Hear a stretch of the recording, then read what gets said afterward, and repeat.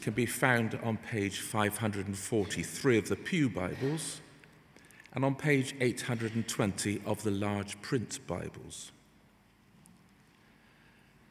Why do the nations conspire and the peoples plot in vain? The kings of the earth take their stand, and the rulers gather together against the Lord and against his anointed one. Let us break their chains, they say, and throw off their fetters. The one enthroned in heaven laughs. The Lord scoffs at them. Then he rebukes them in his anger and terrifies them in his wrath, saying, I have installed my king on Zion, my holy hill. I will proclaim the decree of the Lord. He said to me, You are my son. Today I have become your father. Ask of me. I will make the nations your inheritance, the ends of the earth your possession. You will rule them with an iron scepter, and you will dash them to pieces like pottery.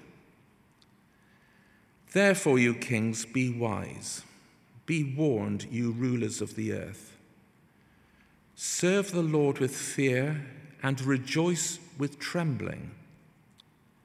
Kiss the Son, lest he be angry and you be destroyed in your way. For his wrath can flare up in a moment. Mind. Heavenly Father, would you take the words of my mouth and the meditation of our hearts, and would it be a pleasing offering in your sight? Amen. Straight into Psalm 2, which describes a mighty struggle. Heaven and hell are contesting, the battleground is earth, and we, make no mistake about it at all, we are right in the middle. Psalm 2 is a real firecracker of a psalm. How many of you knew it was the most quoted psalm in the New Testament? All the hands go up, of course.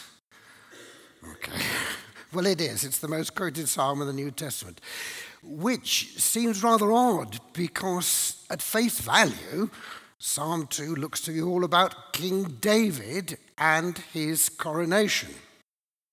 It seems to be predicting the opposition he will experience as king and looking forward to the eventual defeat of his enemies. But read more closely, and this psalm speaks massively into the spiritual state of our world today.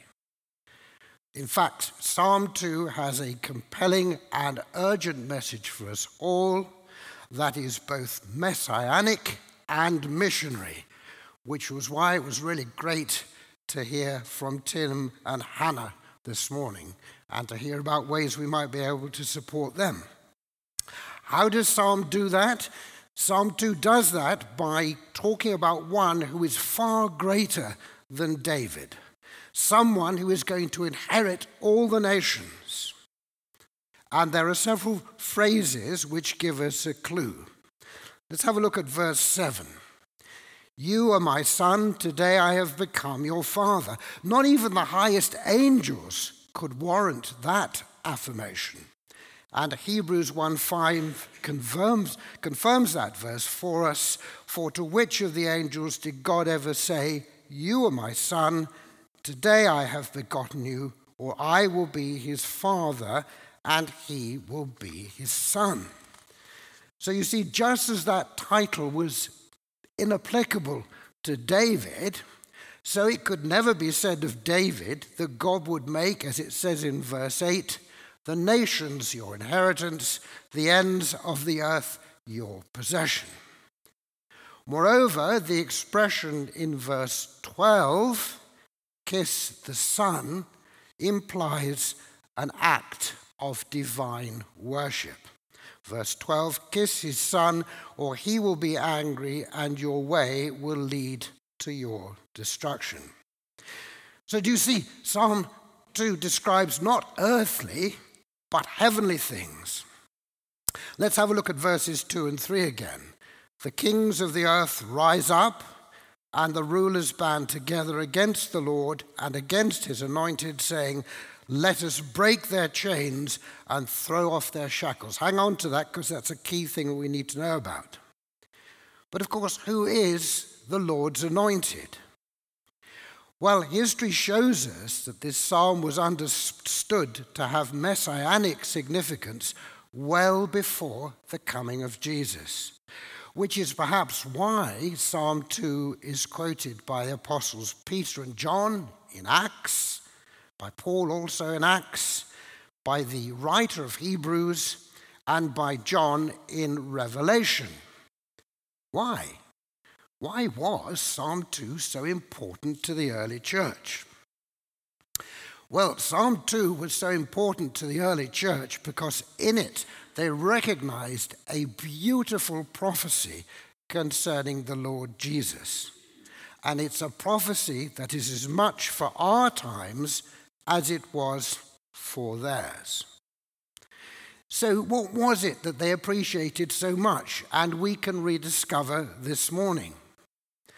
Well, in just 12 short verses that Richard read so beautifully for us, there are 4 profound prophetic truths.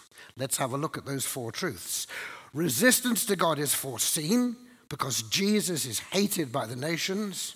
Rebellion against God is folly because Jesus is King of Kings. The rule of God is proclaimed because Jesus is judge of all peoples. And repentance to God is wise because Jesus is a refuge to all who seek him. So let me quickly take you through those 4 prophecies. Resistance to God is foreseen because Jesus is hated by the nations. Have a look at verses 2 and 3. Why do the nations conspire and the people plot in vain? The kings of the earth rise up and the rulers band together against the Lord, saying, let us break their chains and throw off their shackles. You see, Psalm 2 is all about this mighty spiritual battle. Heaven and hell are locked in combat and the battleground is earth. Alexander Solzhenitsyn, writing at the height of the Cold War, saw it this way. This is what he said.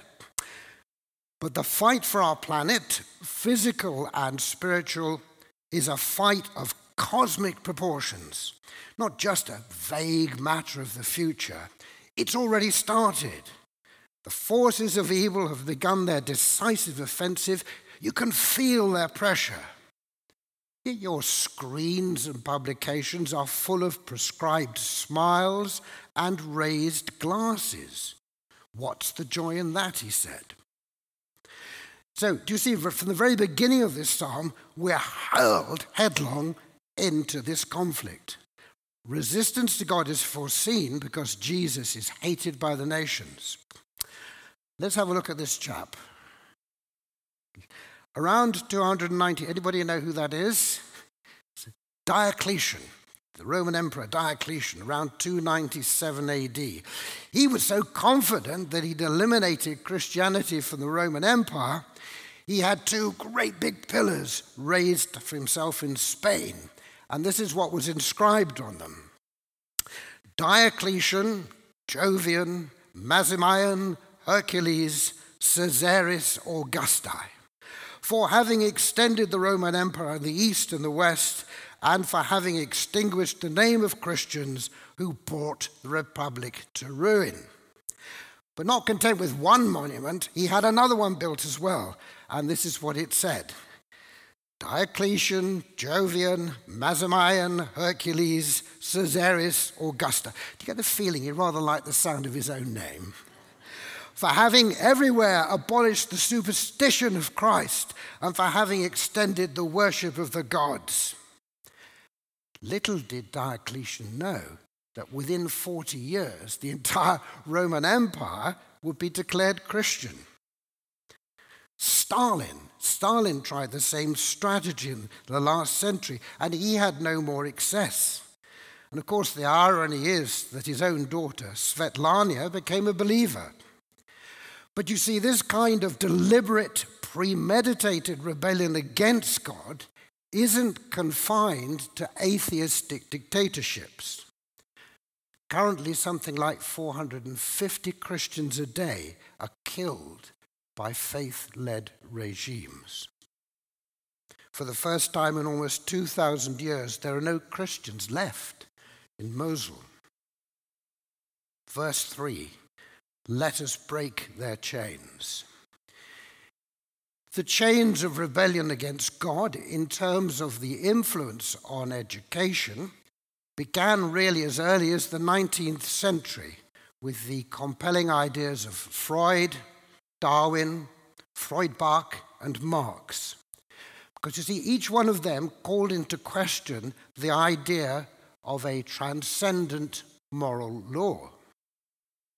As a result, the former president of Harvard said this: during most of the 20th century, first artists and intellectuals, then broader segments of society challenged every convention, every prohibition, every regulation that cramped the human spirit or blocked its appetites and ambitions. He went on. They've made it clear that their prime enemy is the Judeo-Christian tradition of metaphysics. With that destroyed, terms like truth, good, evil, and soul can be discarded. Why is all this going on?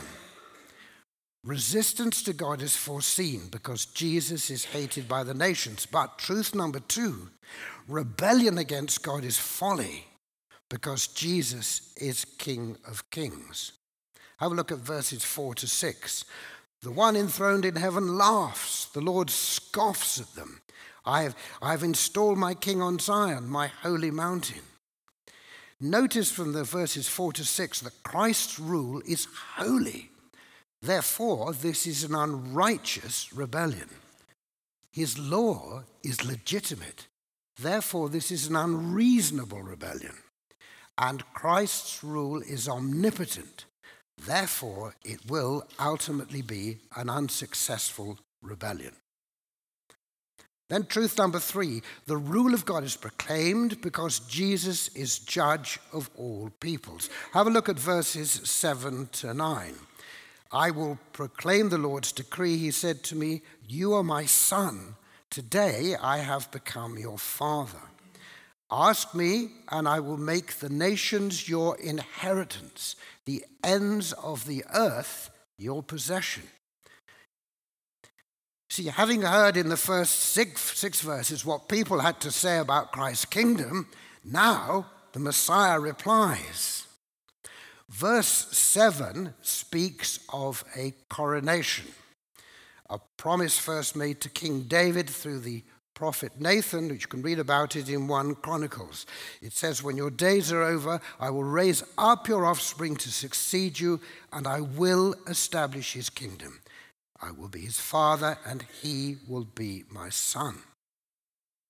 It's amazing, amazing prophecy. Solomon in all his glory never fulfilled this promise, but Jesus did.